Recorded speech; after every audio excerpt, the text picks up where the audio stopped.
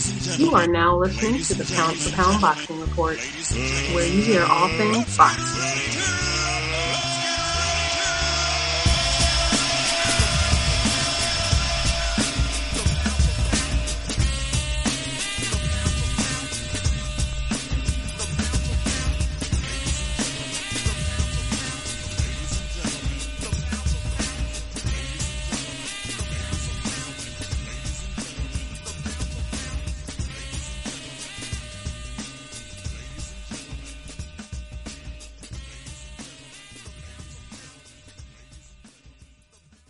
Welcome to another episode Pound for Pound Box Report. After not being with you guys last week, and after starting late this evening, for those who are checking us out live on YouTube, we're finally here.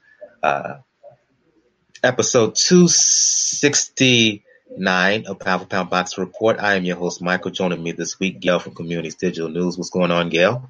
Hey, those introductions were pretty easy this week, huh? Indeed. It's just a one-on-one tonight. It's the lightning round version of the show. Yeah, and because of that, we're going to try to shoot through these topics very, very quickly.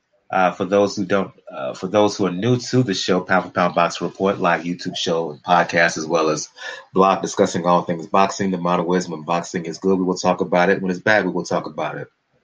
Bottom line is, if it concerns the sweet science, we will talk about it. If you want to find out more information about the show, check out the blog page, p4pboxreport.wordpress.com. That's the link. You check the top right portion of the blog page. You will find links to where to find us all over social media, where to find us on all platforms that carry RSS feed. You know, your Spotify, your iTunes, your Google Play Music, your Google Podcasts, etc., as well as links to the donation links. Let donation be the best nation. We got Cash Me, PayPal. Got links to a Cash Me and PayPal donation app. So please, I don't care if it's $1, $2, 50 cents, $5. If you want to donate some more, please do. Again, let donation be the best nation. And finally, got a link to my fitness page. I am a coach for Beachbody Online, Beachbody On Demand. Hopefully, wink, wink, nod, nod, fingers crossed, Gail will be joining the team. I am in for November. Come on, folks. It's the holiday season. Yeah, let's build together November fitness challenge. That's right. Get ahead of that. Get ahead of that shit. You don't want waking up January 2nd saying, oh, my God, what have I done to myself?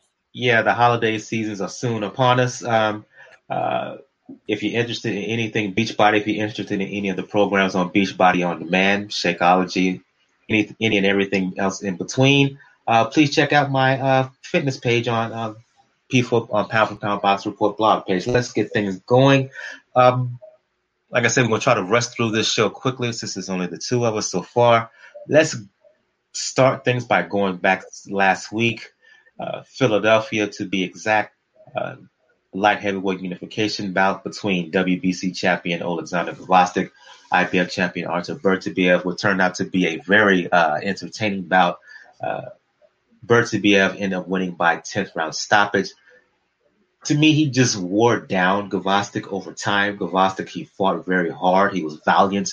But Gail, these two fought as amateurs with Beterbiev defeating Gvozdyk, stopped him in the second round, I believe. I got the sense, and I said this on Twitter, I got the sense that Beterbiev had the mindset of he was the grown man and Gvozdyk was the boy, the little boy, big brother, little brother, if you will. I always felt that even as Gvozdyk was landing his shots and doing well at points, that Gvozdyk knew that anytime he really turned it on and put on the pressure and the power, that he would eventually get to Gvozdyk. And he did just that. He didn't necessarily do it with headshots, but with body shots. But in the end of the day, very impressive performance by Beterbiev. I would argue the best of his career. I wouldn't argue with you. I would absolutely agree with you. It's the best of his career, especially at this level against an opponent as good as Gvozdyk. He won by being the guy applying the pressure, not just the physical pressure, but the mental pressure.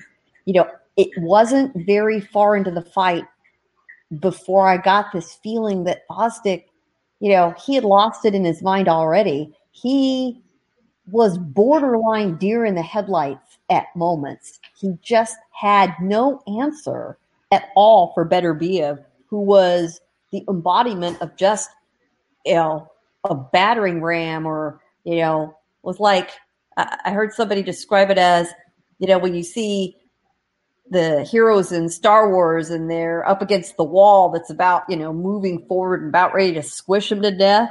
You got the feeling that Beterbiev was the wall coming toward Gvozdyk, the nail, and he got nailed all right. It really was impressive because Beterbiev didn't do it with, a one-punch knockout. He did it with tools that would work against virtually any sort of fighter. And those tools included boxing skills, not just strength. I mean, his ring generalship was phenomenal. So you look at that, I really expected Gvozdyk to put on a better performance than that.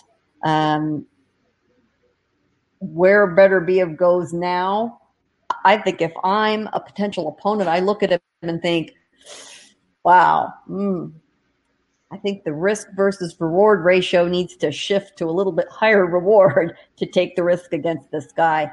At this point, I would put him right this day at the top of the light heavyweight division. That might change in about a week and a half, but right now, it's his. Well, immediately upcoming for Beterbiev is a mandatory defense in China.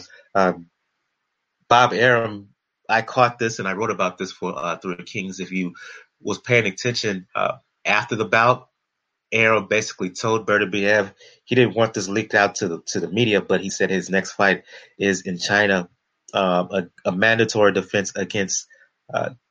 Give me a quick second. Let me catch his name. Meng Fanlong. It's going to happen in February, but I know we're being presumptuous here. But assuming he makes assuming that fight is a go, and Beterbiev were to win, how would you compare him to? Your thoughts on him in comparison to the other champions? I know Kovalev is fighting Canelo in November. You got Bivol, he's still out there. Where would you rank? Where would you put Beterbiev? Is it automatic that he's above them, or is it just because he's now a unified champion that you would just put him over the top? Would you make him?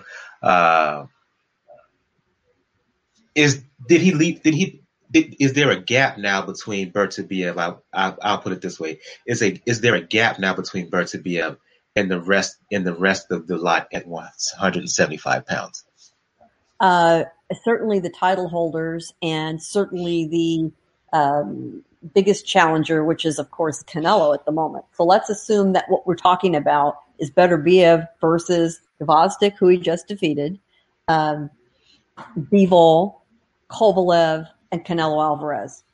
Until we see the fight between Kovalev and Canelo on November 2nd, with them being an unknown quantity without more information about their current state of skill and health, I would put Beterbiev first. And it isn't based on the belts. It's based on the fact that he absolutely dominated Gvozdyk. I mean, forget the scorecards, which were crazy if you ask me. Two of the scorecards. Yeah, two of them had Gvozdyk up by 2. I didn't understand that. That was nuts. Only John Potteridge got it right out of New Jersey. He had Beterbiev up, I believe he had it 87-83 at the time of the stoppage. That was about right. I would have even maybe given Beterbiev another round. How anyone scored a majority of rounds to that point for Gvozdyk, I don't know. And one factor that I did notice, if you recall, it looked like Beterbiev had scored a knockdown in the first round. It was later ruled to be a slip using replay in the state of Illinois. Fantastic. What a good example of how replay can assist in a fight and provide clarity and fairness without slowing things down, without messing up the trajectory of the fight. It was perfectly done. So if your judges had on their scorecards a 10-8 for Beterbiev, in a round that Gvozdyk up to that point was winning the first round at least, they probably just changed their scorecards back to a 10-9 for Beterbiev. The correct score would have been to change it back to a 10-9 for Gvozdyk. Without the knockdown, he won the round. So that was a problem right there. And it, kind of went on from there. Nevertheless, Beterbiev learned one of the key lessons of boxing. If possible, do not leave it in the hands of the judges. He did not. He did not get screwed out of a victory.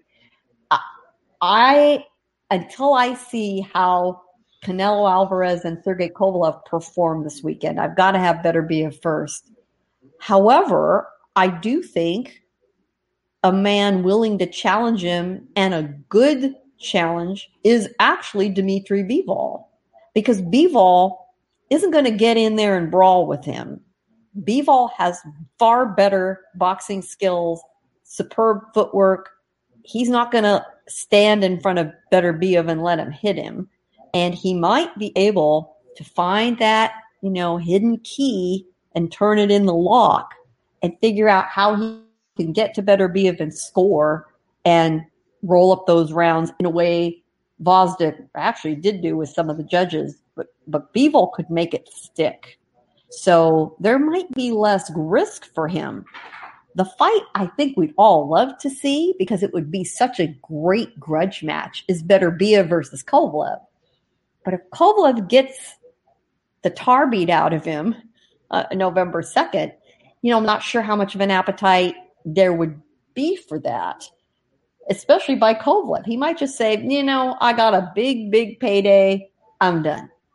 We'll see. So I think we will know a lot more probably when all the chairs shuffle around on the cruise ship, probably by the beginning of next year. And I will say we met with Canelo Alvarez today for a media event in San Diego where he trains. And he more or less said he's going to reassess where he's at after the first of the year, no matter what the outcome of the fight is. He'll make his decision. Where is he going to fight? What division? How does he plan to move forward? We will not know right away after the fight.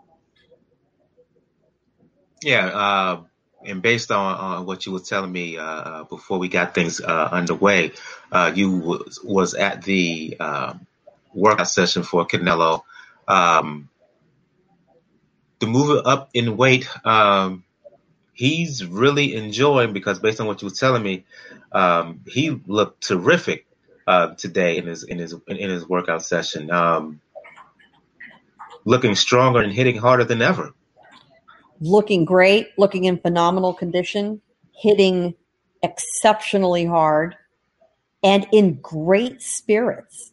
We've seen a very taciturn, stiff-lipped Canelo recently, especially at the announcement of the fight. He was pretty darn frosty about his relationship with his promoter, Oscar De La Hoya, and Golden Boy, and it sort of infused a lot of things that day. Today is the first time I can recall in 4 or 5 years where I would call Canelo cheerful, happy-go-lucky. He was in great spirits. He was making requests of music from the mariachi band, live band that was there. He was singing. He was messing around with his trainers, Eddie and Chepo Reynoso. In particular, Chepo, the older man, the father, who's a very lighthearted man by personality. He was having a damn good time. I would say better than I've seen him in public in years. And whether light heavyweight suits him and that's the reason for his good mood, he's not hangry. He's not feeling the heat of trying to make weight. Who can say? Maybe he feels so much more powerful staying at this weight to train that it's given him this new jolt of personality and energy. Whatever it is, it's working for him right now. And you'll see the videos start popping up, I'm sure as early as tonight through the rest of the week. I encourage you to get on your favorite YouTube channel and take a look. I think you'll be impressed. And once Sergey Kovalev sees some of this, I think he needs to start praying to the Virgin of Guadalupe to help him. And if you're checking us out live on YouTube or watching it or watch this on YouTube later, if you check out the Avi from Gail, that is from the Canelo workout session. And yes, that is a new tattoo he's sporting, Canelo, on the forearm. Yes, he is. We did ask him about that. These eyes right there, and it's a certain icon in Mexico, and it's the eyes of something or other. And I must admit, I'm going to have to go back to my notes and see what he said. Somebody else asked him, "Well, how many tattoos do you have now, Canelo?" And he had to think about it, and he said, "I'm not sure, 10 or 11." And one of the guys that knows him says, "You have 10." He said, "Okay." His tattoo selection is all a little bit, seemingly unconnected and random, but they all do mean something to him. I think what you might also see visible is a date. That was the date of his professional debut. So that one mystery I can clear up for you. Let's move on. Since we weren't here last week, I want to talk about some fights that took place the weekend of the 12th. Most notably, the card that took the DAZN card in Chicago, headlined by Alexander Usyk making his heavyweight debut against Chaz Witherspoon. Usyk winning by 7th round stoppage. Your impressions of Usyk, former unified undisputed cruiserweight champion, moving up to heavyweight. A lot of people feel, myself included, that based on the skill set of Usyk, he can do damage in this division, even possibly win a world title. Your impressions of what you saw from him against Witherspoon. Look, we felt that Usyk was going to dominate Witherspoon and defeat him soundly, and he did just that. You can't get nothing really from this, but yet still, Wilder basically had some words about Usyk, said he's too small. Usyk basically had a funny response to what Wilder said. Usyk is already talking Wilder. He's talking Joshua. I think he's top of the rankings already in the WBO. Your breakdown of what you saw from him and your thoughts on him moving forward in the heavyweight division. I think everybody making any pronouncements right now about his place in the division needs to slow their roll. For Pete's sake, it was a few rounds. And I think the outcome of the fight for Usyk was informed more by the fact that he has been out of the ring a long time, and he's coming back from a fairly significant injury. A bicep tear, a bicep injury is no joke. Soft tissue injuries like that can be really difficult to come back from. They take a long, long time to be 100%, if ever. It's not like a bone. You're honestly way better off breaking a bone than you are damaging a key muscle and tendon structure like that. So what I saw was a lot of ring rust. If you noticed early in the fight, the commentators mentioned it, seeing Usyk shaking out his arms and his upper torso. I don't care how much you train. When you get into the ring and it's the real deal, your adrenaline's rolling, it feels a lot different. The bright lights are on, the fans are in your face, and you can stiffen up.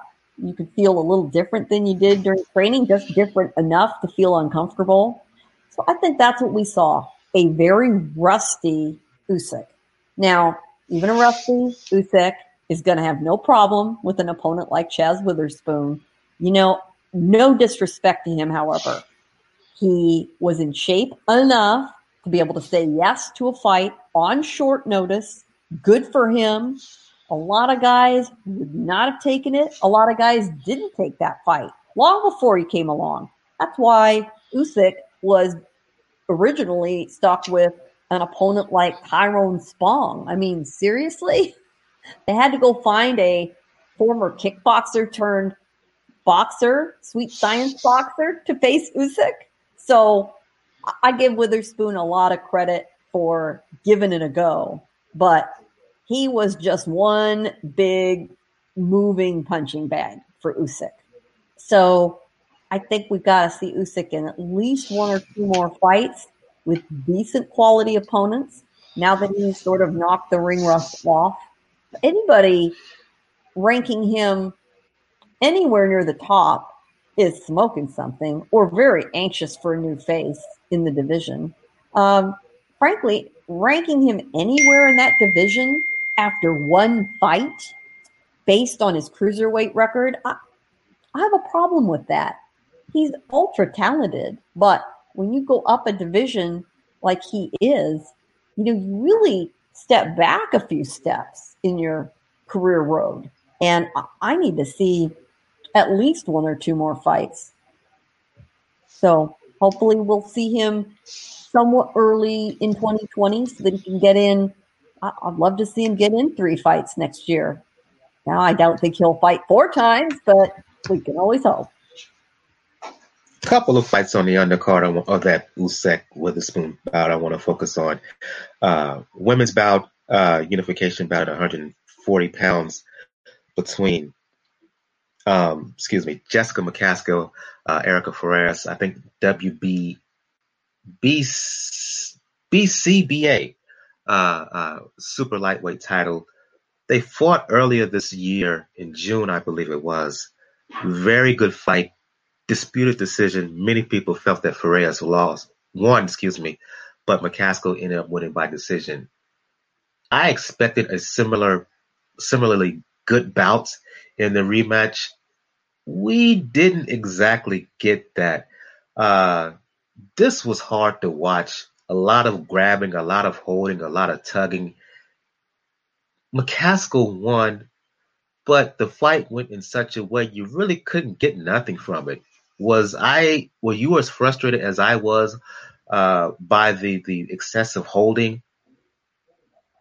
Yeah, I really expected a much better action fight like the first one as you did. Farias is a great opponent. She really is. But for whatever reason, she decided to make it ugly. And, there wasn't a lot McCaskill could do but to just get right in the mud with her. And she actually dominated Farias far more than I thought she might. The first fight was dandy, and we were all very excited to see this rematch. But McCaskill did prove, she is for real. She handled it as best she could, got the win, got out of there without too much damage. And this sets her up nicely for some really good opportunities. She's worked awfully hard with very little support or fanfare. So I hope she rides this for a few really good visible fights. She's got those titles now, and I think that she is owed some respect now in the overall women's game. And, if there's a women's pound for pound list, I wouldn't put her in the top half. I might put her near the bottom half of the top 10, though. She is performing really, really well. And finally on that card, listen, I've been one to praise Dmitry Bivol. We just talked about him in terms of in the context of Berdibiev's stoppage win over Gvozdyk. Fought a guy by the name of Leonard Castillo. Castillo, he gave Marcus Brown a good bout, knocked him down as a matter of fact in that bout. As much as I want to praise Bivol, I think he's the most skilled fighter in the division, but his performance against Castillo left you wanting more. Sure, Castillo, he could have put more of an effort in there, considering this is a world title opportunity. But at the same time, for Bivol, it's like, man, that was just my only response to watching that fight. Just very, very meh. Your reaction? Same. Bivol's early fights were so exciting to watch. Not only did he have the skill set, which nobody denies that, but he scored some crazy impressive knockouts. I think what's happening, as he tried to explain after the fight, as the crowd booed him, which I think he was really rocked and shocked by that. He explained, listen, there's no upside in this for me to take any risk, right? He could win all day. He can roll up rounds all damn day fighting the way he did with somebody like Castillo. Castillo couldn't touch him. And Castillo was not a bad opponent. He's got skills. He was absolutely a legitimate opponent. What Bivol is trying to say is, listen, why would I get into a brawl with this guy? Risk getting injured. I don't think he has any fear of losing. But why would I mix it up and get rough with this guy just for your entertainment before I find myself in a big money, big name fight? I am not going to risk that for your fun and games tonight, you boxing fans. Now, once he gets across the ring from, let's say, an Artur Beterbiev, a Canelo Alvarez, which I think, honestly, that's a very good possibility. At that point, the risk to reward ratio is worth it to him to get in there and see what he can do. What he's telling you is, listen, I'm preserving my possible future income stream, and I can't do that if I behave in a risky manner here and lose a fight. He's not going to let that happen. And that, his English is quite good, but it's not that good to get into the weeds and describe it that way. I guarantee you that's what he's thinking is, listen, I just need to keep the O's on the record. I need to stay busy. Nobody's thinking this is a world beater contest. So honestly, I can't blame him. This is his livelihood and his life. He is not going to roll the dice and risk, at least a 7, if not an 8-figure payday. I get it. Sorry, I see Daniel and Daniel from the Inscriber, Jacob from Jab Hook up there joined us. Hey, it's nice to join the party, gentlemen. I'll bring them in the conversation by going back and getting their opinion of Berterbiev's win over Gvozdyk. First you, Daniel, and then you, Jacob. Ooh. Well, the way I would put it is, Gvozdyk definitely earned his nickname, but for all the wrong reasons. Unfortunately,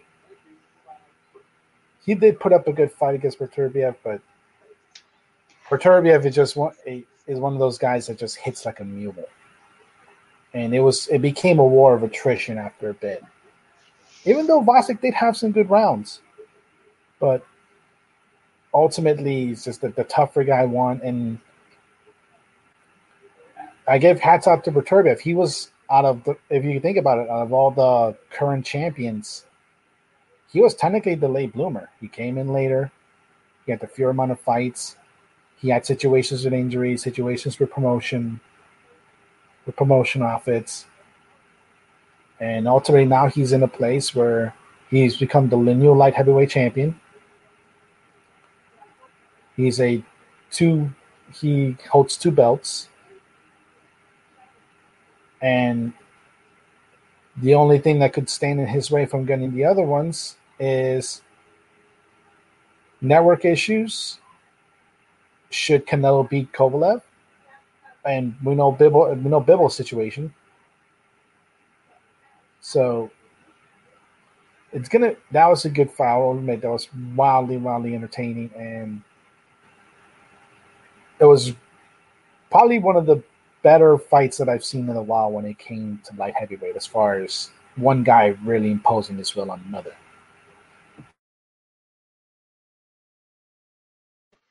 Sorry, I was on mute.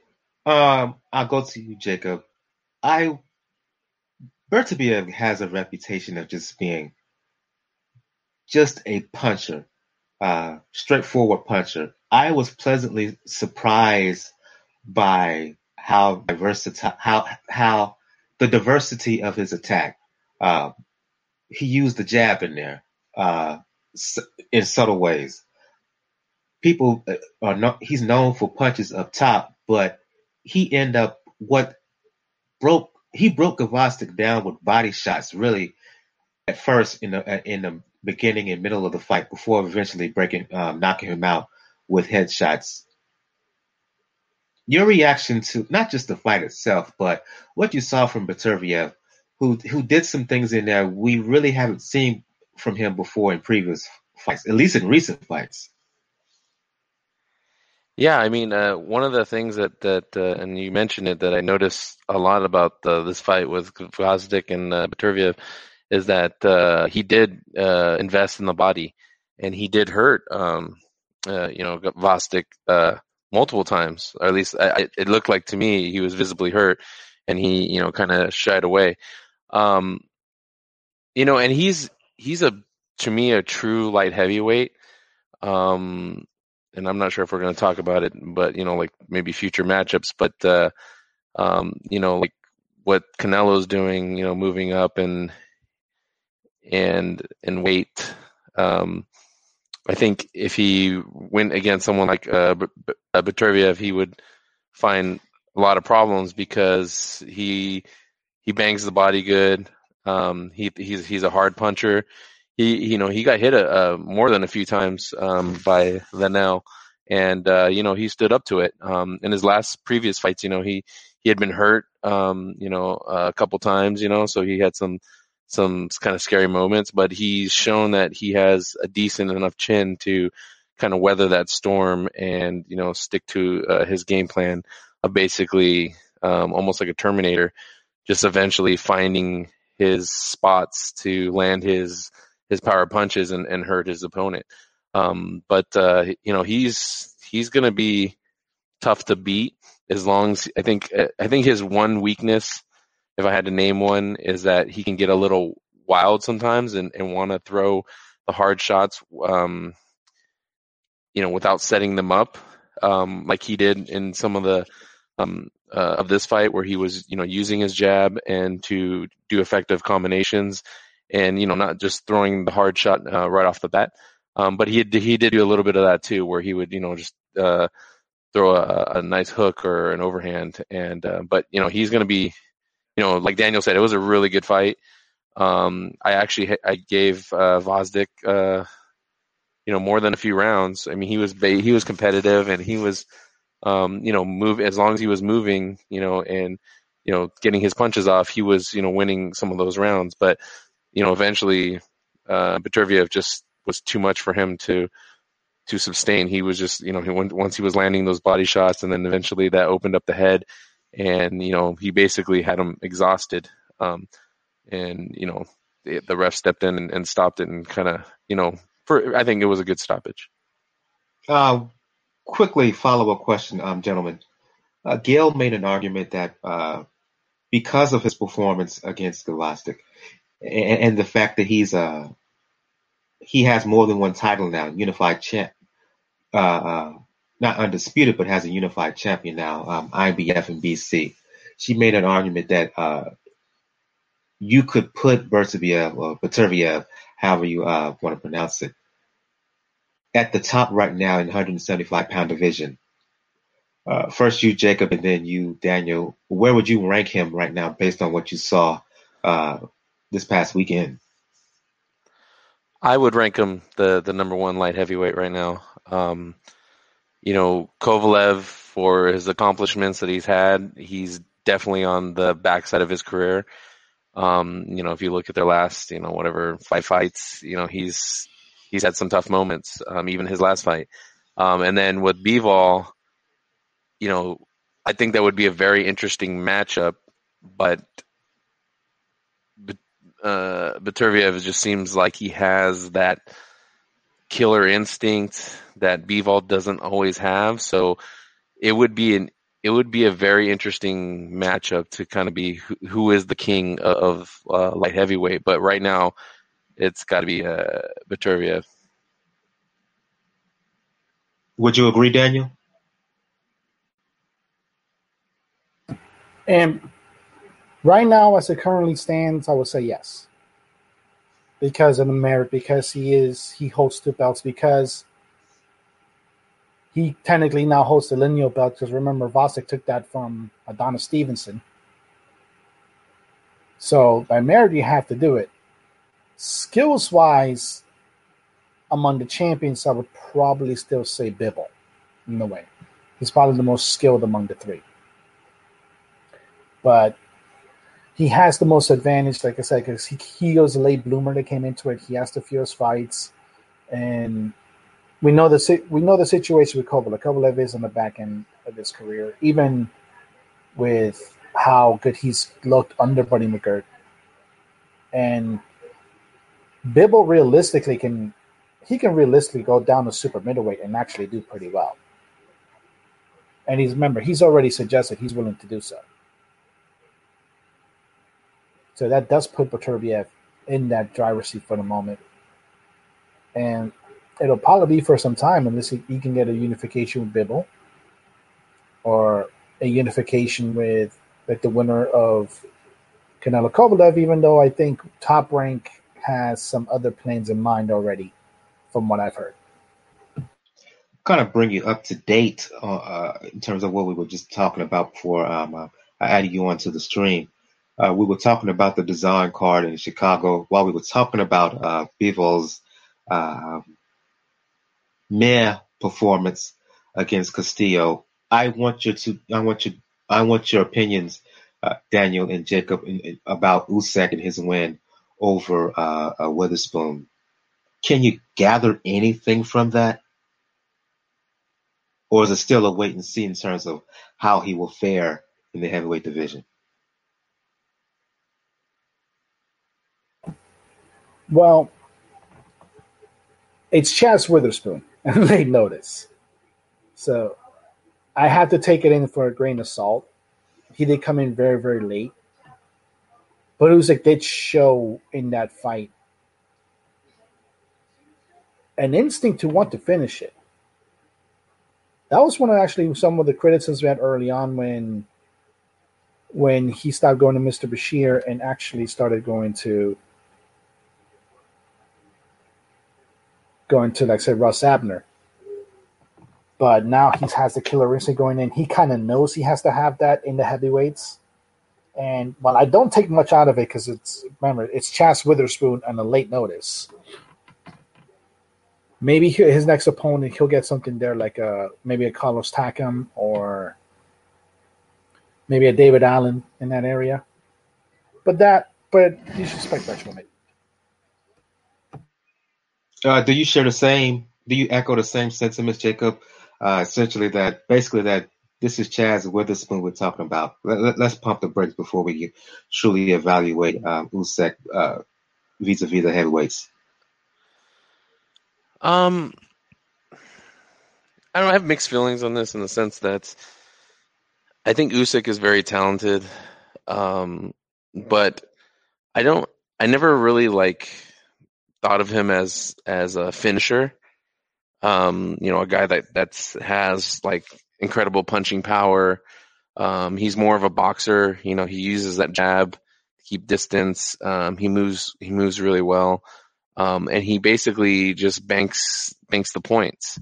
And sometimes with some of these boxers, they always say styles make fights. Sometimes when you have a certain individual in front of you, you kind of fight to your competition. It's happened many times before where you would think that, this guy's going to get blown out because, this guy's superior. But for some reason they just don't do it, and they just kind of coast to a victory in a way. So, and again, this is his first fight at heavyweight. You know, a lot of who he was supposed to fight, and you know, everything that was happening. I mean, there was a lot of you know, like in boxing, you know, things happen. So, you know, they try to salvage it as best they could and find an opponent, which is no fault of Usyk's. And so hopefully he'll step up the competition and get a few more fights in. But it's interesting because he has the confidence of a champion, because he's already kind of, you know, talking a little bit of, call it a little bit of trash, in the sense that he doesn't think that, you know, he would have problems with Deontay Wilder and you know, and basically any of the heavyweights at the top. I think he could find some trouble with those guys. Each guy kind of presents an interesting dynamic, or what they bring to the table. So I definitely want to see those fights, but I think he needs to get him a few more fights in the heavyweight division, and then, you know, we can see, you know, where he stands, and if he's deserving of getting a shot at the crown. And, you know, because we also have, you know, Joshua Ruiz too coming up. We got Ortiz, Wilder. So there's still some dust that needs to settle before, you know, we make any moves. Going to go to the news here. Going to go to you, Gail, and trigger warning. I apologize for this first off. Send you a bit of a trigger warning here. Some disturbing news regarding one Oscar De La Hoya, accused of sexual assault, sexual battery, gender violence, negligence. Court papers filed this week in California, 10-page lawsuit.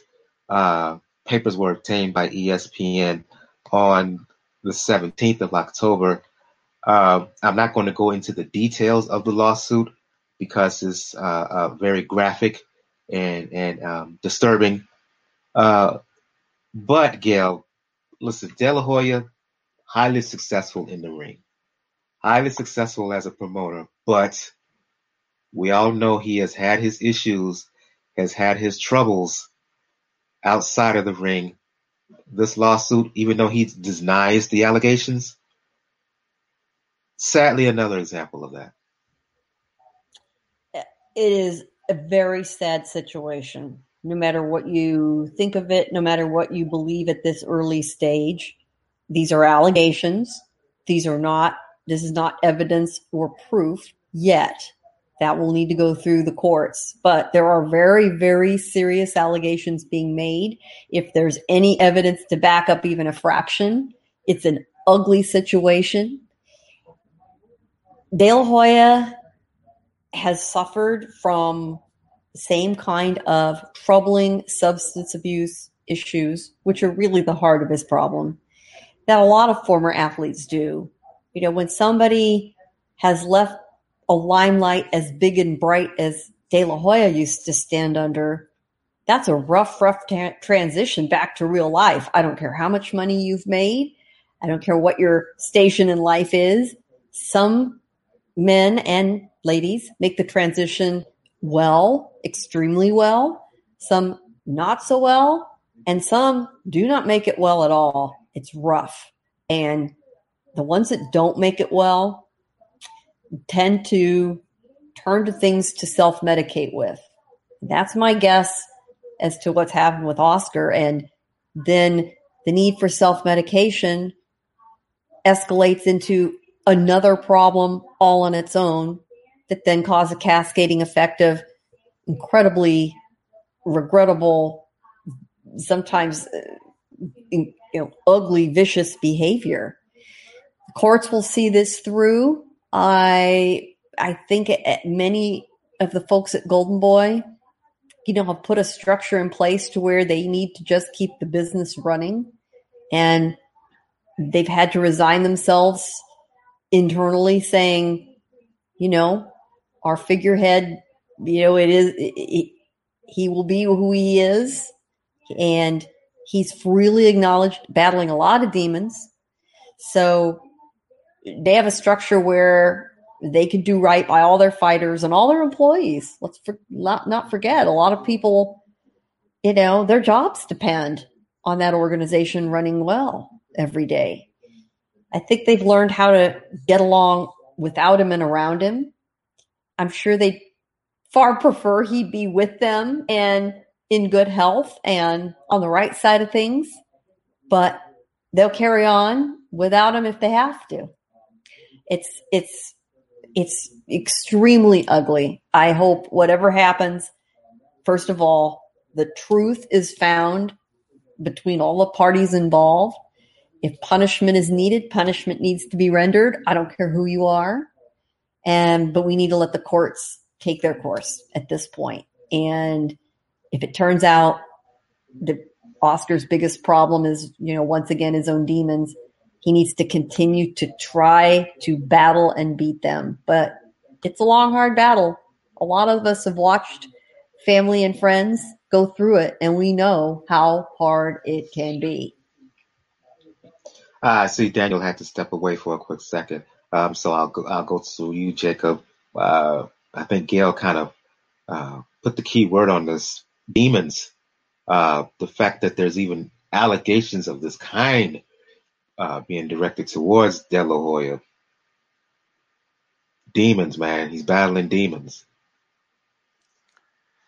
And, many people battle demons, least we forget that, celebrities, boxers, whatever, they're all still people. Everybody has their crosses to bear and has their issues. And, he has a long, history of it. Most notably his substance abuse problems, going to rehab and whatnot. And, most people will tell you that anybody has an addiction problem, they never really, they live with it every day to day. It never really goes away. I mean, they can relapse at any point. So, I'm not surprised, because of his, his looks and, maybe how he was treated and how he was thought to be, this, again, the golden boy. Sometimes when these people of that stature, they wield so much power, it can go to their heads. Now, I'm not saying that, I don't know the details of this accusation, as probably as well as most people, but, there could be some truth to it. Maybe it's somewhere in the middle. But again, I agree with Gail. Justice needs to be served. And, hopefully they are able to find out the truth and, Golden Boy can kind of move on from that. Yeah, ultimately that's what you want to find, that the truth does come to light, for everybody's sake. But again, this is just another, ugly story, involving one Oscar De La Hoya. Just sad, overall. Something that you really just don't want to hear. You just don't want to hear about, regarding anyone. Let's move on to some positive news. I will say, I'm bringing it right back to you, Jacob. Positive news. This is involving women's boxing. Yes, I know. Clarissa Shields, unified undisputed middleweight champion. She calls herself the GOAT, but there still is an argument out there that Cecilia Brækhus, who's undisputed unified welterweight champion, and has been an undisputed unified welterweight champion since 2014, by the way, that she could be the GOAT, that she is the best, the top women's pound-for-pound fighter in the world. Well, news broke yesterday that she has signed a multi-fight deal with DAZN. Given the roster that DAZN already has with Jessica McCaskill, who we talked about earlier in the show, Katie Taylor, who's moving up to 140 pounds. You got Serrano out there. So say what you want about Matchroom, but from a women's boxing perspective, the signing of Breakus, it adds more to an already impressive roster. Yeah, I agree. And, the thing I'm most glad for this deal is a woman of Brackus's accomplishments and standards, that she got a deal, that hopefully it was a lucrative deal. And, it's nice to see, these, I'm just going to call them, they're fighters, boxers get, they're just, whether it's payment or recognition. There needs to be more of that. And I think that will create more desire for other fighters, women fighters, to come in and want to take up the sport. If there's a place for them and they can, if they can, win and be successful, then they can, come to the table. And we've seen a lot of really, I think, really good fights with the women's divisions. So I'm really optimistic and happy that it's kind of charging ahead. I know Gail's probably going to bring it up, but I mean, I still think that they need to, I agree with her on the whole, 3-minute rounds and that aspect. But again, I think we're making they might be slow steps, but definitely positive baby steps in the right direction, with them being, getting deals like this, being featured on, whether it's Showtime or DAZN cards, not buried in the undercards, but, getting some prominent features. And, she got to fight twice at the StubHub, and, I think HBO's last show. But as far as, if we're talking, I still would have Shields as the best right now. But it's only because I think Brackus, for her accomplishments and what she was able to do, I believe she is on the back end of her career. I believe she did lose against Callie Reese, in that fight that she got the decision on. So, and it's no knock on her. I just think that it's kind of a changing of the guard. I think Shields is the kind of the up and comer, and Brackus is kind of, she had her place, and she might be a victim of circumstance, in the sense that, maybe she didn't get a bunch of the big fights because women's boxing wasn't as, every year it gets a little bit more popular and they get a little bit more recognition. And so unfortunately there's got to be those people that were fighting at the beginning that missed that window, that future people, they basically open the doors for them, but they're not going to be able to, because they get older and less accomplished, they're not going to be able to enjoy the fruits of their labor, basically.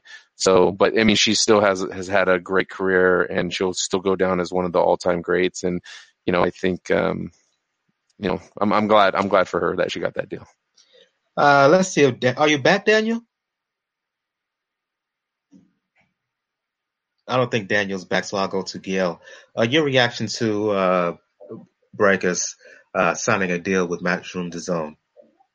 Excellent deal. DAZN has really become sort of the heir to HBO boxing, and Breakus was aligned with HBO before their demise, before they decided to leave the boxing business entirely. It's a smart move.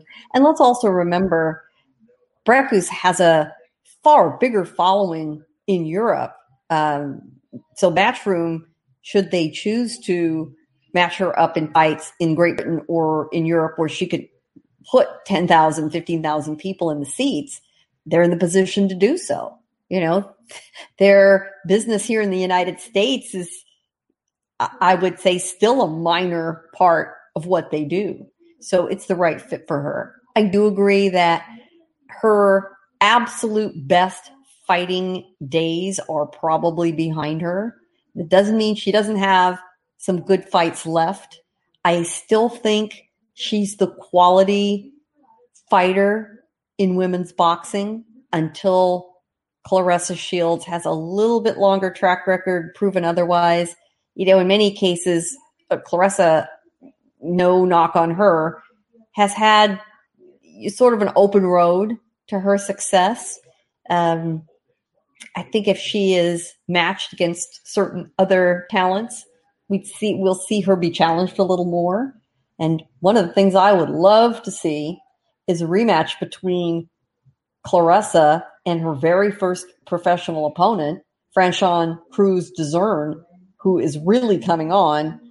And I think it'd be very close to a 50-50 fight if that were to happen again. But that's off in the future. Let's see what Brækhus still has to offer. I'd still rather see someone of her quality, even at this later stage of her career, than somebody who's never going to get there in the first place. I think she's still got a lot to offer. But I do agree with Jacob.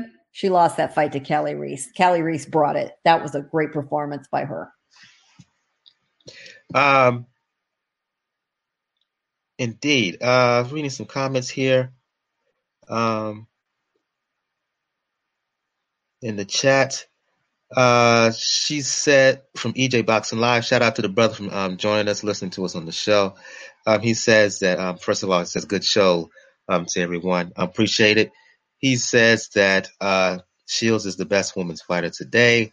He says that talked about this situation with Shields and Khabazin. We talked about that a few weeks ago. Give an update on that. Shields' brother was formally arrested. I believe he was charged as well. I think he's presently in jail in a Flint area jail right now. I don't know any further updates beyond that, but he has been formally arrested and in charge. And had a lively discussion about that on EJ's show yesterday. I personally did. I see Daniel is back. So I'll go to him and get his quick opinion on Brækhus and the deal that he signed with Matchroom DAZN. I'm not surprised. I'm not surprised that she did sign it, because it's like we mentioned it before with Gail and with others when we talked about HBO.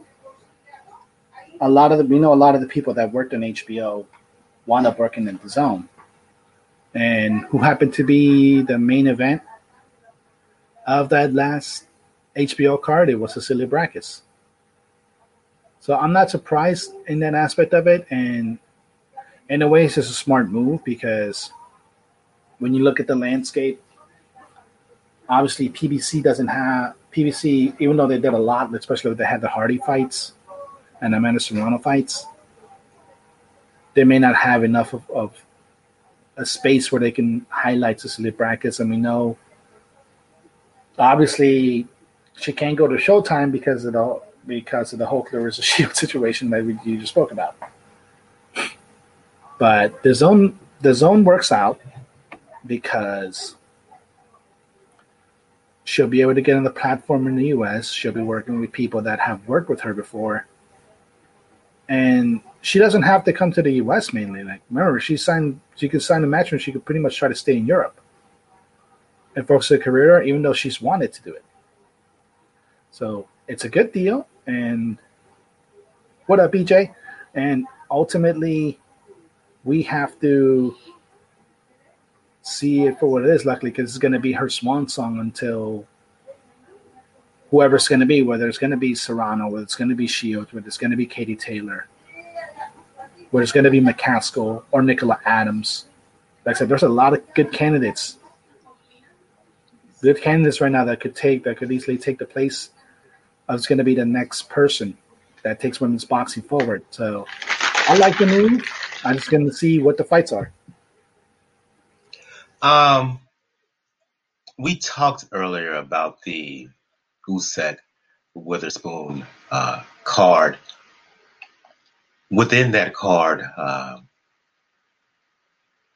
there was unfortunate tragedy that occurred as Patrick Day, 27-year-old fighter, fought and suffered a knockout loss to Charles Conwell. Unfortunately, when he was knocked out, head hit hard on the canvas. Had to be carried out on a stretcher to an ambulance. Body was convulsing, suffered seizures, had to have emergency surgery, and a few days later after the bout, unfortunately, passed away. We talk about when boxing is good, when boxing is bad. We talk about it. Well, when there's tragedy, we also talk about it, and we try to pay tribute to that fighter. And I'm going to take the opportunity now to pay tribute to fallen soldier and Patrick Day. Good kid, good heart, earnest kid. So many boxers and managers and people associated with the sport have sent their condolences, have sent their well wishes in regards to him and his family. From all accounts that I read, just a highly decent, fun-loving guy who just fell to the unfortunate pitfalls that comes with this hard trade. I'm going to start the conversation with you, Daniel. Your thoughts on one Patrick Day?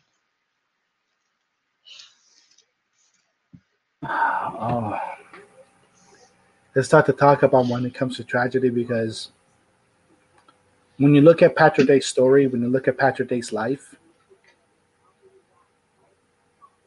he isn't the typical boxing story where like he had no chance to do it, or this was his only way out. He could have been something. He could have been in the medical field. He could have been a doctor. He chose boxing. He chose to get into that ring and subject himself to injury because he loved the sport.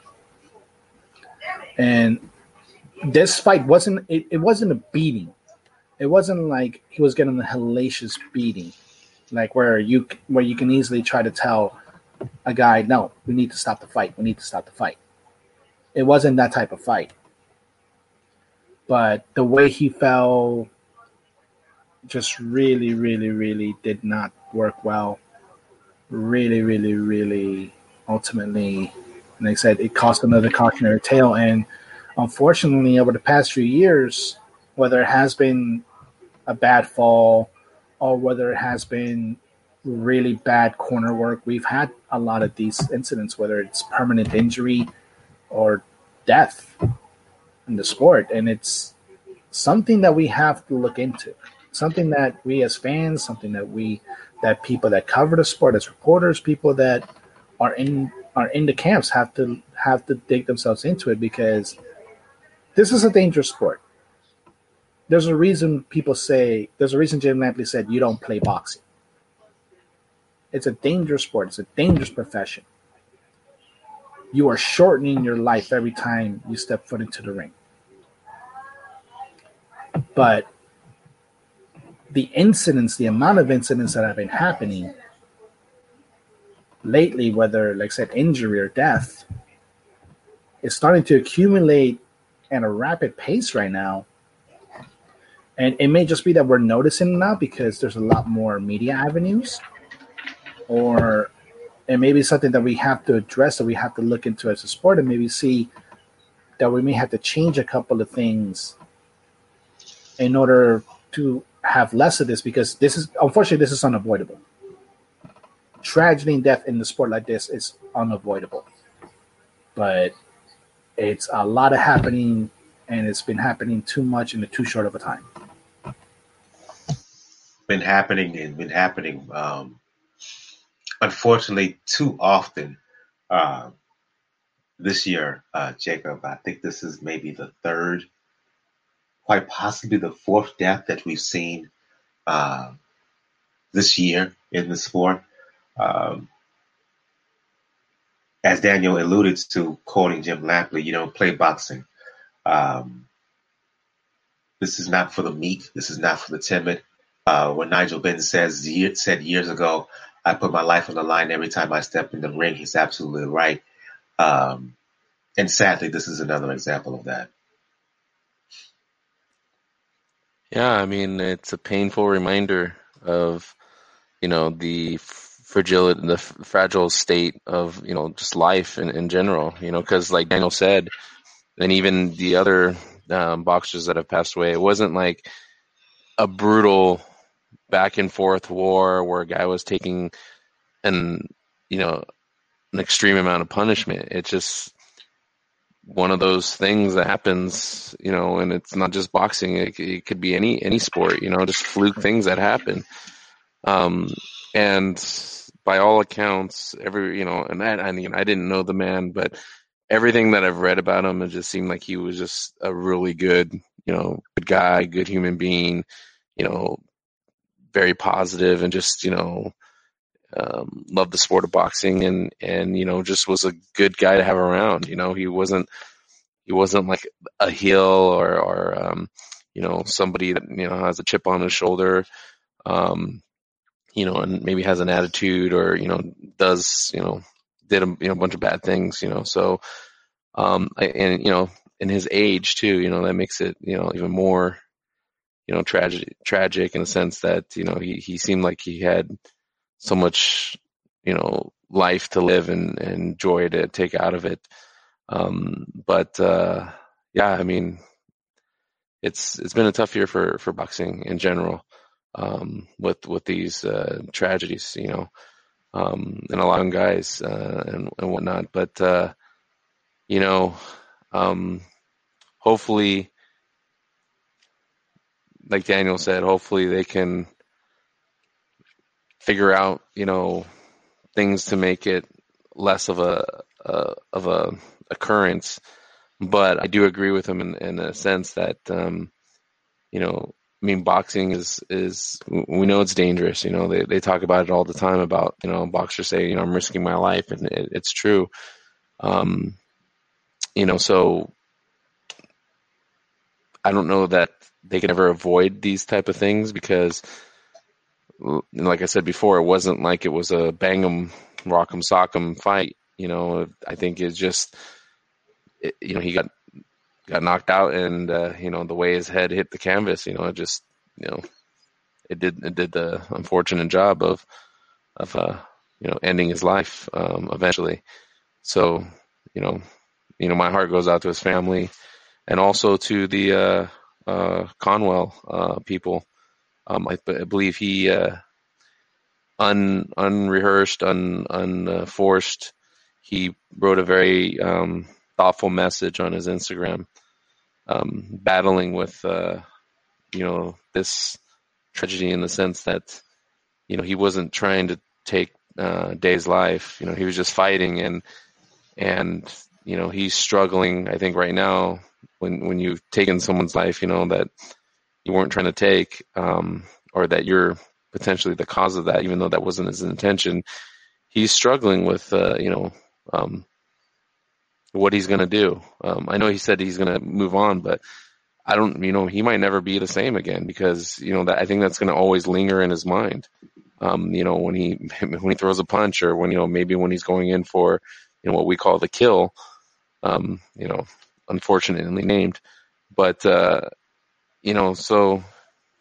I'm glad, that he was able to get his feelings out about the situation. And I think the Day camp and family have been very receptive of that and letting him know that it isn't his fault. It just, the tragedy is what it is. And, hopefully we can, remember Day as, the person and the joy that he brought. And, hopefully we'll be able to do things to make boxing, more safe. Thank you for your words, Jacob. Not just in terms of Patrick Day, but also in regards to Conwell. As you said, this is not something he wanted. He was just doing his job, and as a result of his doing his job, something like this happening, you never know how someone is going to react to that. Will he be the same? No. Even if he fights the same from a mental perspective, this has to change him. This will change him. So you have to have thoughts and concerns for him as well.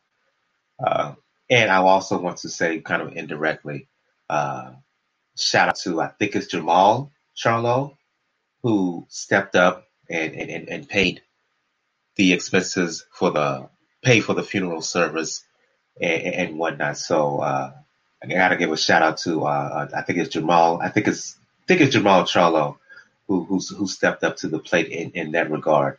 That's something he didn't have to do, but he understanding that he's part of a fraternity, part of a boxing family. He knows the risk that you go through every time you step in the ring. He did a really, really commendable thing. Going to you, Gail, we are all media, I guess, in one way or another, whether writing about it, whether doing podcasts. I present this to you, Gail, from a media perspective, because you not only write about it, you're a regular on this podcast, but you're also close to the fighters. You're at ringside covering fights.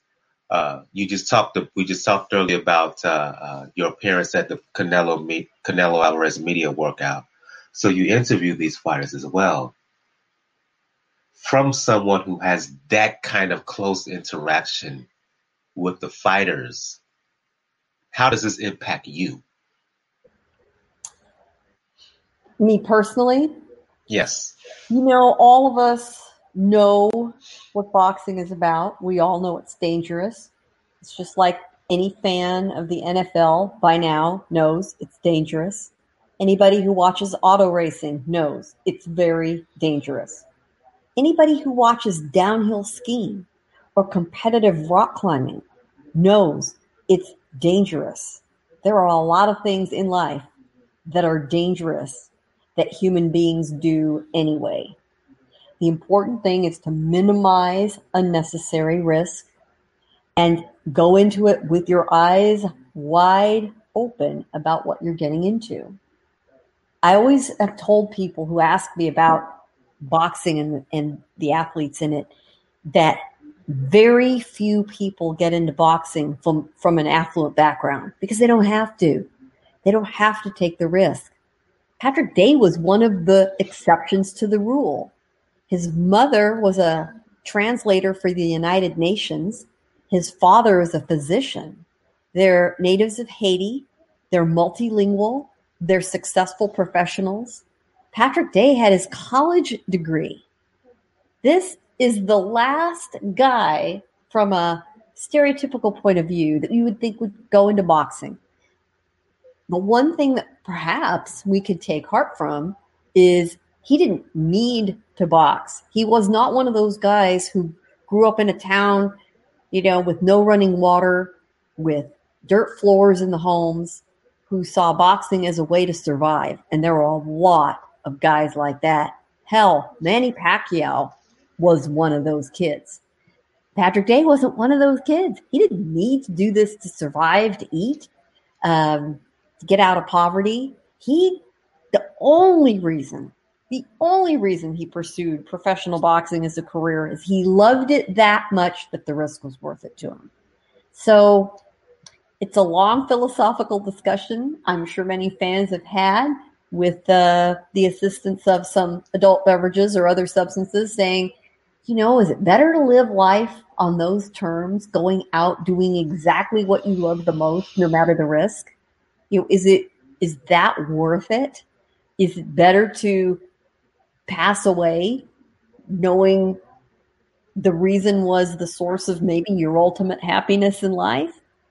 There are a lot of people who take other risks that are similar, and our sport is not the only one that's terribly dangerous. In fact, statistically speaking, there are a lot of sports more dangerous than boxing. I just mentioned a few. Auto racing is perhaps one of the most dangerous.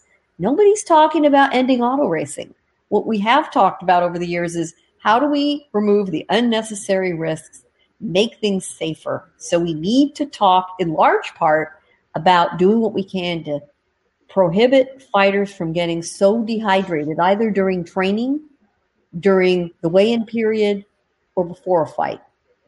A lot of the problems that happen with a head injury that goes south to the degree it did with Patrick Day is due to dehydration. The brain floats in a protective covering under the skull in essentially fluid and water. Water is very dense.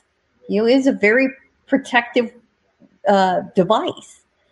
You dehydrate, you're dehydrated not only in your body, you're dehydrated around your brain.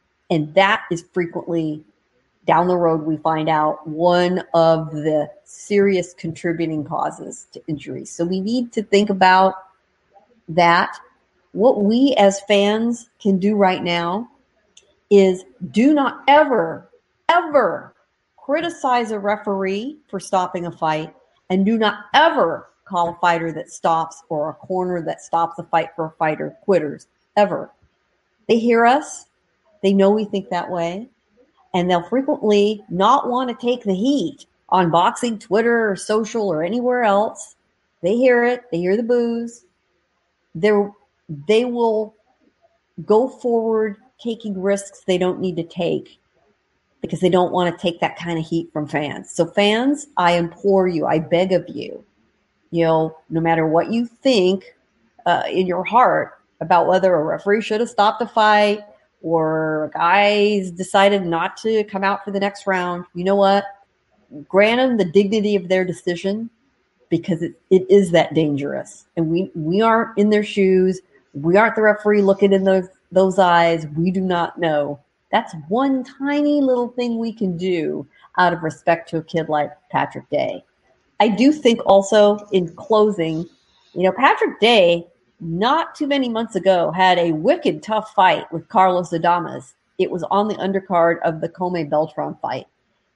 Day put up an absolutely tremendous fight, a really, really good effort in a fight he lost. We may be looking at more accumulated damage than anyone realized from that fight to the fight with Conwell. Conwell was really having his way with him. Day was too brave for his own good. Nobody stopped him. He'd already been dropped twice before he came out for the round in which he was dropped for what ultimately was the final time. So we all need to think about our role in this as well. My brothers over at Three Kings Boxing, 2K and Bo, who's who you heard on the show numerous times, they used to box, and they talk about how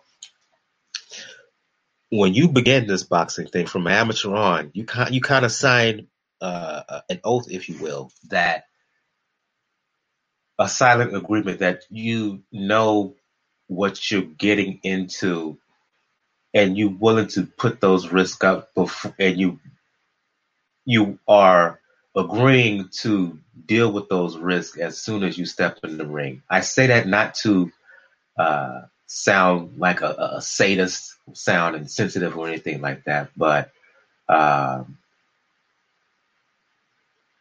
this is one of the dangers that can take place as soon as you agree to step inside that squared circle, as soon as you agree to put on the 8-10 ounce gloves.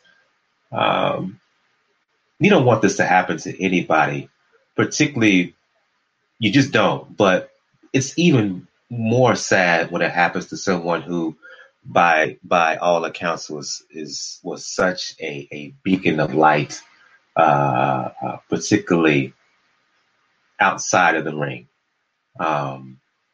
You can only grieve, send thoughts and prayers and condolences to his family and his loved ones, and celebrate his life outside the ring and the contributions that he displayed inside the ring. sad, of course. You never want to see this. Boxing, we will move on, but again, it's just something that you just don't want to see, and you celebrate. And we here pay our condolences to the career and the life of one Patrick Day. May he rest in peace. May he rest in power. Going to try to move on from that heavy conversation and move on to preview some fights. Because we've gone so lengthy, I'm going to shorten the previews. If you're watching this on YouTube and you see the description, you see it's talking about a couple of multiple fights here, but I'm going to limit it to 2 for the sake of time. So also I can bring everybody into the conversation. The big fight. I'm really looking forward to this fight. Finals of the World Boxing Super Series Super Lightweight Tournament. Regis Prograis, Josh Taylor. I don't care about the belts. It's for it all. It's for the mantle of best 140 pounder in the world. Fights taking place this weekend over in England. I am amped up about this bout. I can't wait. About as close to a 50-50 fight as you can get. Both have attributes. Both are very, very good fighters, in my opinion. Fight's going to take place in London. You can see it on the zone. WBA, IBF junior welterweight belts. I know Ramirez has the other 2 belts, BC and BO, Daniel. But to me, these are the 2 top dogs at 140 pounds. I'm leaning towards Taylor, but Prograis, if you're going to argue for Prograis to win, I can't push back much. Bottom line for me, I'm glad this fight has finally happened, and I'm really, really pumped up to see what goes down. Exactly, yeah, because there was a time where we thought this was not going to happen. And we remember Regis Prograis took legal action against the World Boxing Super Series. And it looked like it fell through. Luckily got back together. Now, when you look at this fight, you have a good point. Like, I know we talked in the beginning when it came to Beterbiev. We gave him the mantle, like him the best at light heavyweight, because he had 2 belts and then a new championship. It's a different case when it comes to like Jose Ramirez. Jose Ramirez, he's a good fighter. He always packs an action fight. Like he's guaranteed sell out in Fresno, obviously. But Prograis has been, in a way, his mandatory for a while. And that fight never seemed to materialize. For me, you can't put Ramirez as the top dog in the division when Prograis was his number 1 contender, and they basically avoided him. Exactly. That's one of the things, and that falls into it. And with Josh Taylor, I love the way he fought against Ranchik. It was very, very well, very executed, and it showed a lot of the range of skills that he has. If I had to pick him, I would probably pick Prograis. Because as good as Josh Taylor is, as good as his defense is, as good as his hand speed is, as good as his footwork is, Prograis has a little bit more of that dog in him. In this sense, because of the whole Ramirez situation, because when it looked like it fell through, that was his first target. I want to fight Ramirez. If this was fall through, I want to fight Ramirez. So I'm going to give it to Prograis. Now, obviously, you're going to do it in enemy territory. We know it's UK. We know UK can do some home cooking once in a while. But I have a feeling that Rougarou will pull it through. And at that point, especially when it comes to seeing who's the best, at that point, then Ramirez can't avoid him. Going to you, Gail. Rougarou, Taylor, October 26th, London, DAZN. Who you got? Sign me up for that all day, every day, anytime. I don't care where they are. Really, really a good matchup. This is the kind of fight, not every fighter, no matter how skilled, gets. There are a lot of guys who never meet a challenging 50-50 opponent at exactly the right time. When they both are in full possession of their talent and their skills. They're not too young. They're not too old. They are in the right weight division for each other. This is one of those rare occasions. We need to celebrate it, enjoy it, wish them both well in the effort. I do think it's, although Taylor, I think, will give a terrific effort. He will make Prograis work for it, but I do think Prograis will prevail. And I do agree. I think he's a hungrier fighter. He's the younger. I think he's got a few more tools in the toolkit. I think he's also more creative. I think if he's the kind of guy that, he finds himself, caught in a burning building or floodwaters rising, he's going to figure a way to wiggle his way out of it. And literally he has. He's not only fled Hurricane Katrina, he had to flee Hurricane Harvey. Hell, dudes out here, wrestling alligators and whatnot. So I can see why people think he's that. Yeah, he got that pit bull in him. He does. I don't think he's afraid of a whole lot. And that, we talked about that at the top of the show between Beterbiev and Bostic. And that attitude will take you a long way. It's going to be a lot of fun to watch. And I agree with everyone else. I do think the winner becomes the true, top dog of this division. I really do. And, I hope Mr. Ramirez is watching, taking notes from the sidelines because they're coming for him. Indeed. I lean towards Taylor, slight lean, very, very slight lean by a hair. I like his height. I like his speed. He's a low-key good body puncher. But I can understand why Gail and Daniel are favoring Rougarou. Who you got, Jacob? I got Taylor.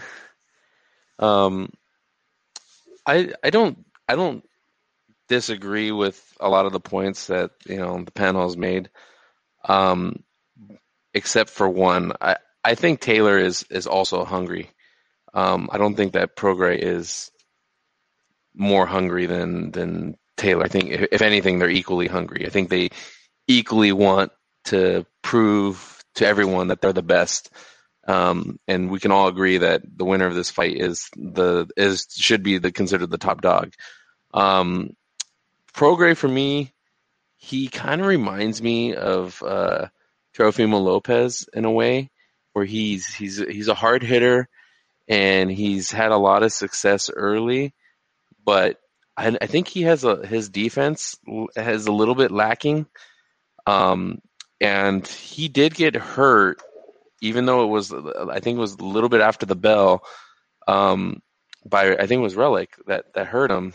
I want to say it was in maybe like the second or third round or something like that. He got stunned by Relic at the very end. I want to say of round number 2.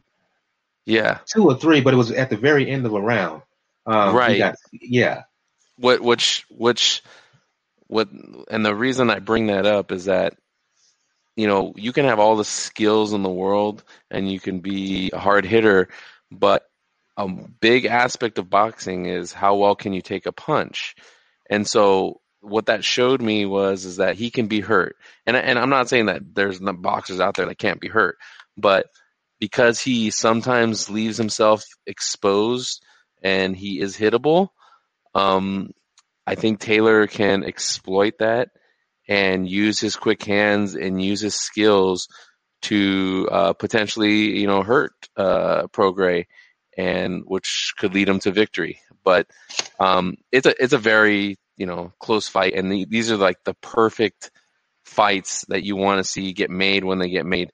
Both guys are at the peak of the powers, undefeated, and there's belts on the line, even though that's not ultimately super important. But there's significance to this fight, and both guys want to put on a show, and both are out there to prove that they are the best. And so, there's no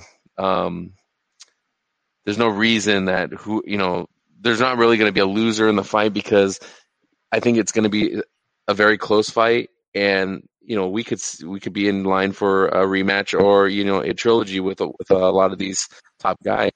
Especially if they lose a close fight, if there's no reason they can't run it back, and even with some of the people that they've already beaten, like Baranchek and whatnot, who won his last fight. So I'm super excited for this. I think the Super Series has done another excellent job with their season of these tournaments, and it's very satisfying when what they were able to do and put on such a like I said, a significant pick'em fight as this at the time that they've done it. Two young, hungry fighters approaching their peak, belts on the line, significant bout, showcase bout, has all the makings of being a really good one. Let's hope it live up to the hype, because if it does, it's going to be one of the fights of the year. Let's move on. Final fight we talk about before we begin to shut things down. Fight taking Prograis and Taylor taking place on the 26th. Also on the 26th, this fight is happening in Reno. Shakur Stevenson fighting Joel Gonzalez for a vacant WBO belt. Belt vacant by Oscar Valdez, who's moving up to 130 pounds. The interesting thing here, Gail, is that the backstory here is even more intriguing than kind of outlining this fight on paper in terms of a technical standpoint. And what I mean by background, Stevenson is dating Gonzalez's sister. There's been some back and forth talk between them about how Gonzalez feels about Shakur Stevenson dating his sister. Going to be bad blood coming into the fight. So that both fighters are going to be motivated. Gonzalez is going to be fighting mad. But take all that aside, I just think that Shakur Stevenson is just the overall better fighter. He's going to prove it Saturday night in Reno. Well, we're going to find out, but they're going to have some extra motivation and emotion on the line. Yeah, they are not taking this well at all. Essentially, it's kind of sad that it's happening. And how does this put Gonzalez's sister? She's got to be just the gamut of emotions coming into this fight. Well, I feel for her. I feel for her. I feel for the whole family. She has made it pretty clear that she's chosen sides. She's standing with her man, Stevenson. The Gonzalez family feels this is traitorous. They've disowned her. Now, yeah. Her brother claims, this all brought it to a head, and, for the good of the family, they had to cut communication. She's telling a different story on her side, that they had a falling out long before this. An extra little twist of all of this is, she also trains as a fighter. She's not a pro, but, they met in the gym at a point where way back when Stevenson and Gonzalez did some sparring back in the day. So it's all a big darn mess. Pick your favorite telenovela, soap opera. This is the real stuff. They can't make stuff like this up. And fighters, can be very emotional people. This is a sport that runs on a lot of adrenaline, emotion, drive. It's going to be interesting to see how both of their normal game plans are affected. Stevenson has the better pedigree. Stevenson appears to have the better skills. However, we should not sleep on Gonzalez. He's tough. He's determined. He won his last fight up at the AKA Dignity Health Sports Park here a couple months ago and looked absolutely great. I hope, just like Prograis and Taylor, we have a great fight. Both guys feel they gave their best at the end of the night. Come what may with the winner. And if it's that good, God forbid the whole family implodes, but we roll it back. So should be a fight well worth watching. I'll go to you, Daniel and Jacob. Your thoughts on this fight? The backdrop being the family tension even adds more fuel to what we're about to see.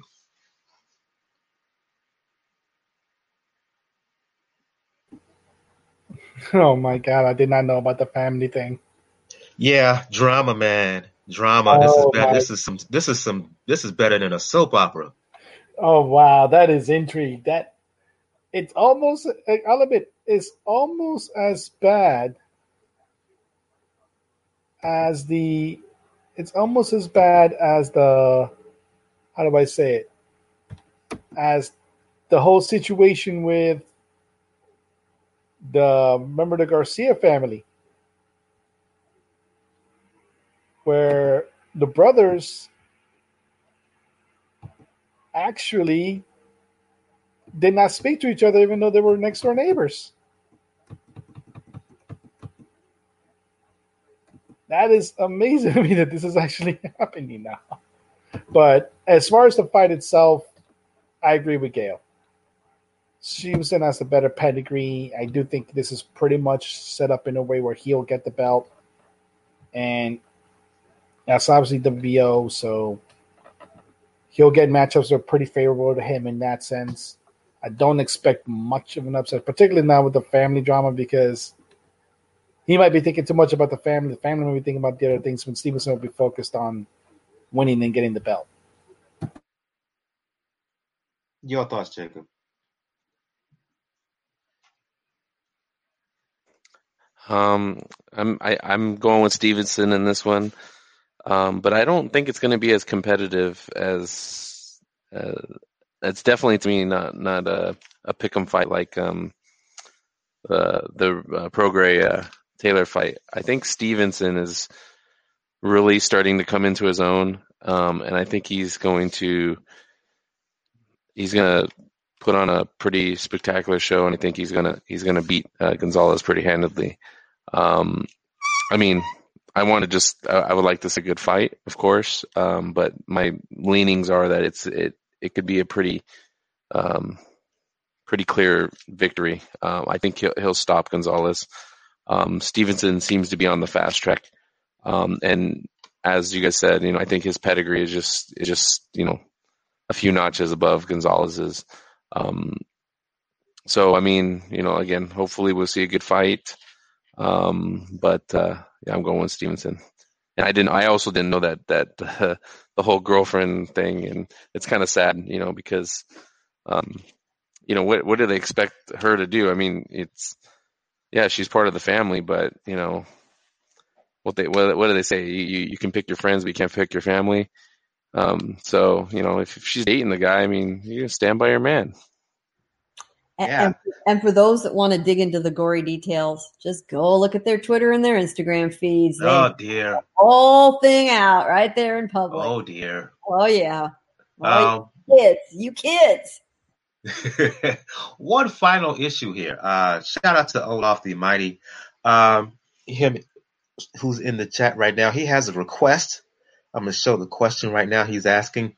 I was going to wait to talk about this fight next week in terms of recaps on the undercard of Prograis and Taylor.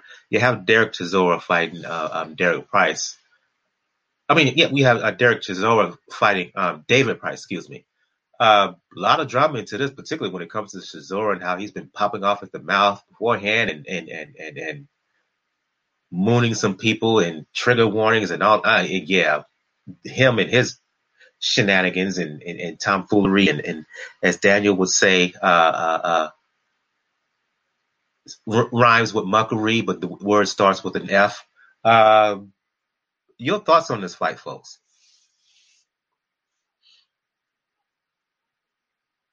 I think Chisora is gonna beat Price for sure. Probably knock him out. Price, I don't know. He's just never been, to me. He was kind of touted as a potential heavyweight hopeful, but he always seems to fall short. He's a big guy, lengthy guy, but he just doesn't have what it takes to what I think to beat a kind of a rising Chisora.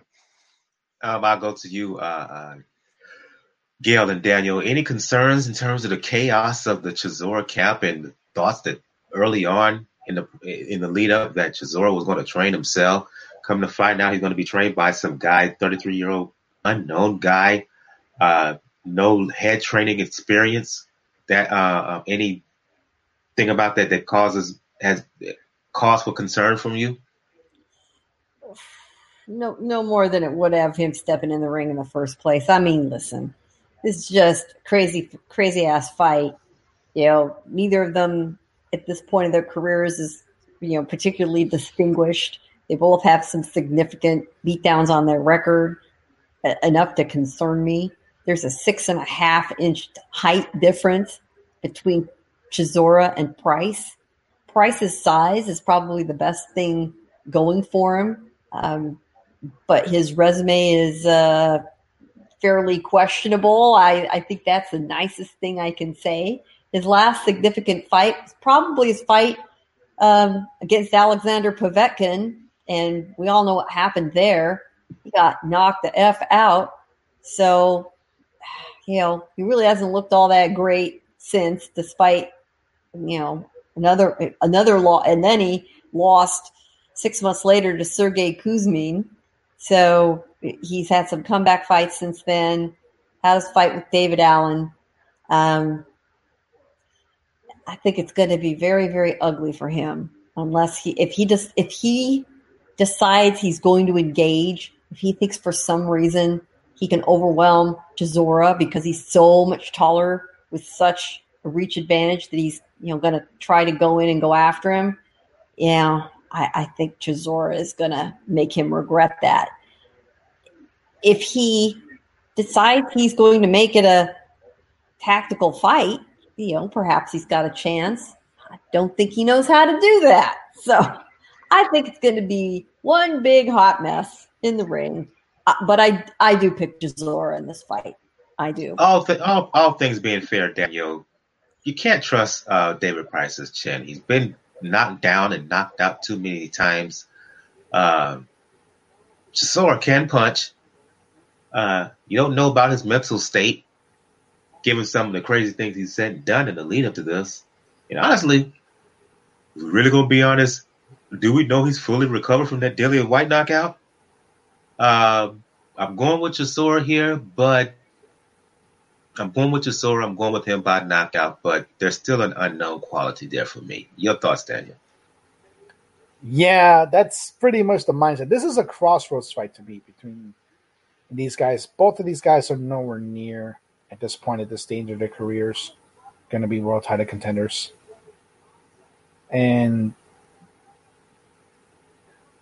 both of these guys are probably going to be at the tail end of their career. The one probably saving grace, like we all mentioned it, is with all of the tomfoolery, I'll say it, tomfoolery surrounding Chisora's camp. The saving grace is the fact that David Price has the heavyweight version chin of Amir Khan, which is like a cotton candy chin. And that'll be probably a saving grace. If anything, to me, this fight is probably an audition to who's probably going to be the next person to face Usyk. Because, like I said, none of these guys are any real present danger as far as world champions. I don't see Chisora or Price lining themselves up, for example, to fight Wilder, fight Ruiz, fight Joshua, fight Fury. Even though, like, we know, like a few years ago, the big fight in the UK among like the tall guys was going to be Price versus Fury, but then we all know what happened to David Price. So I'm gonna pick Chisora because like I mentioned it before, I'll say it again. David Price has the heavyweight version of Amir Khan's chin. Damn. Some final comments here before we start shutting things down. Olaf said in the chat that he said Chisora is just read here. He said Price just dominated and stopped Dave Allen, who's ranked similarly to Chisora. Problem is, okay, fine, but it's still the factor of Price's chin. I can't trust it. He also said that Chisora is also training himself this time. When has that ever worked out for anyone? That's true too. So that's why that's the unknown question here in terms of this. Even it's though going to work out this fight. EJ in the chat, he asked thoughts on Taylor and Progress. We just talked about that. EJ is predicting a Progress KO. He's predicting it inside 12 rounds. And yeah, I'll say for the record, I'm predicting Taylor by the slightest of margins, by a hair, to win a decision in what should be a damn good fight. I think it's going to be so good they're going to run it back in a rematch next year. That's how good I think the fight is going to be. But yeah, I'm going with Taylor with this. And I think we're going to start to end the show on that note because we're running a little bit long. Because we started so late, we're ending it really, really late here. It's after midnight, my time here on the East Coast. And with EJ and listening to us live from the UK, please, it has to be, 5, 6 o'clock in the morning. So I think we're going to shut things down. I'm going to go around the panel here. First, I want to thank Olaf, the mighty EJ Boxing Live. Had a very passionate discussion about the situation with Claressa Shields yesterday on his show. I want to thank the brother for inviting me on to give my 2 cents. Go around the panel here. We always begin the show starting with ladies first. We're going to end the show starting with ladies first. Gail from Communities Digital News. For those who want to talk the sweet science, for those who want to talk the media, because you do train and teach, you do media training and you also teach media as well. And part of my Let's Build Together November fitness challenge is going to start next month. Again, if you want to check it out, check out my online fitness page on Pound for Pound Box Report blog page. Bunch of programs, 2-week free trial that runs throughout the year if you want to try something on a 2-week trial basis. But anyway, Gail from Community Digital News. For those who want to talk boxing or anything else, let the folks know where they can find you. What a lead up. Holy moly. You can find my regular column. Yes, there's some of us that still write about boxing. I'm at Communities Digital News. That's COM, COMM, Digi, D-I-G-I News, comdiginews.com. Glad I was able to keep all you guys up late tonight. Thank you very much. You got to worry about your bedtime, but we'll tuck you in at the Pound for Pound Report. Indeed. Go to Jacob from Jab Hook Boxing. For those who want to talk the sweet science, for those who want to talk TV and film, because you do appear from time to time on the Wrong Reel film and television podcast. Let the folks know where they can find you. Yeah, like always, thanks for having me on, and with esteemed people such as yourself and the award-winning Gail Falkenthal. But I also wanted to give a shout out to Daniel. I think his birthday was this month, maybe like on the 11th or whatever. So I want to say happy belated birthday, Daniel. Indeed. Send it to it privately. I want to say publicly here on Pound for Pound Box Report. Belated happy birthday, bro.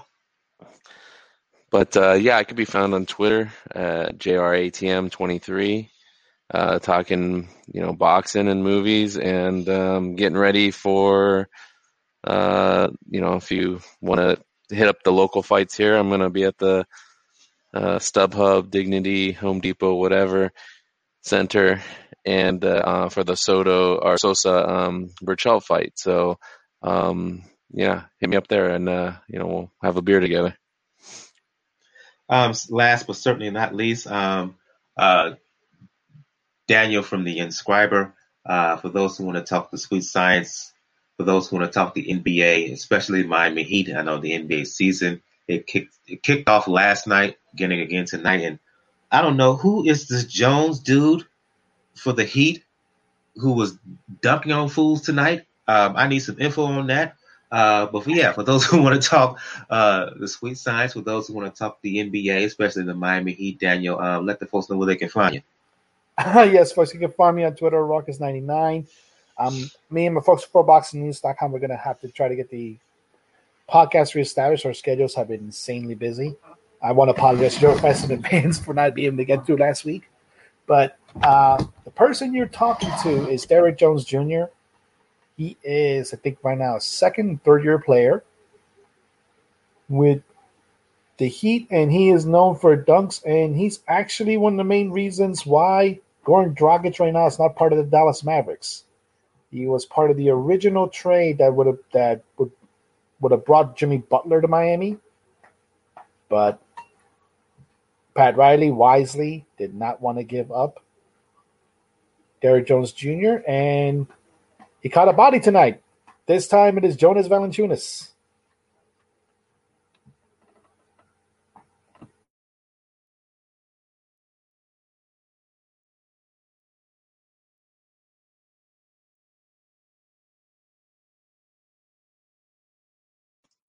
You're on mute, Mike, or I can't hear you.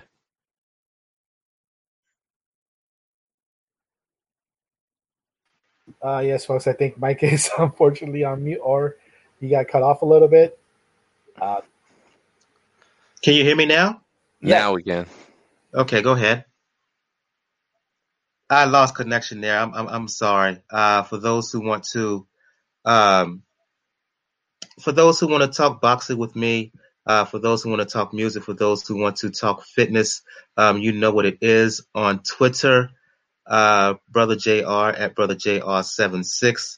As I said at the beginning of the show, if you want to find out all things regarding Pound for Pound Boxing Report, the blog page is the place to go to.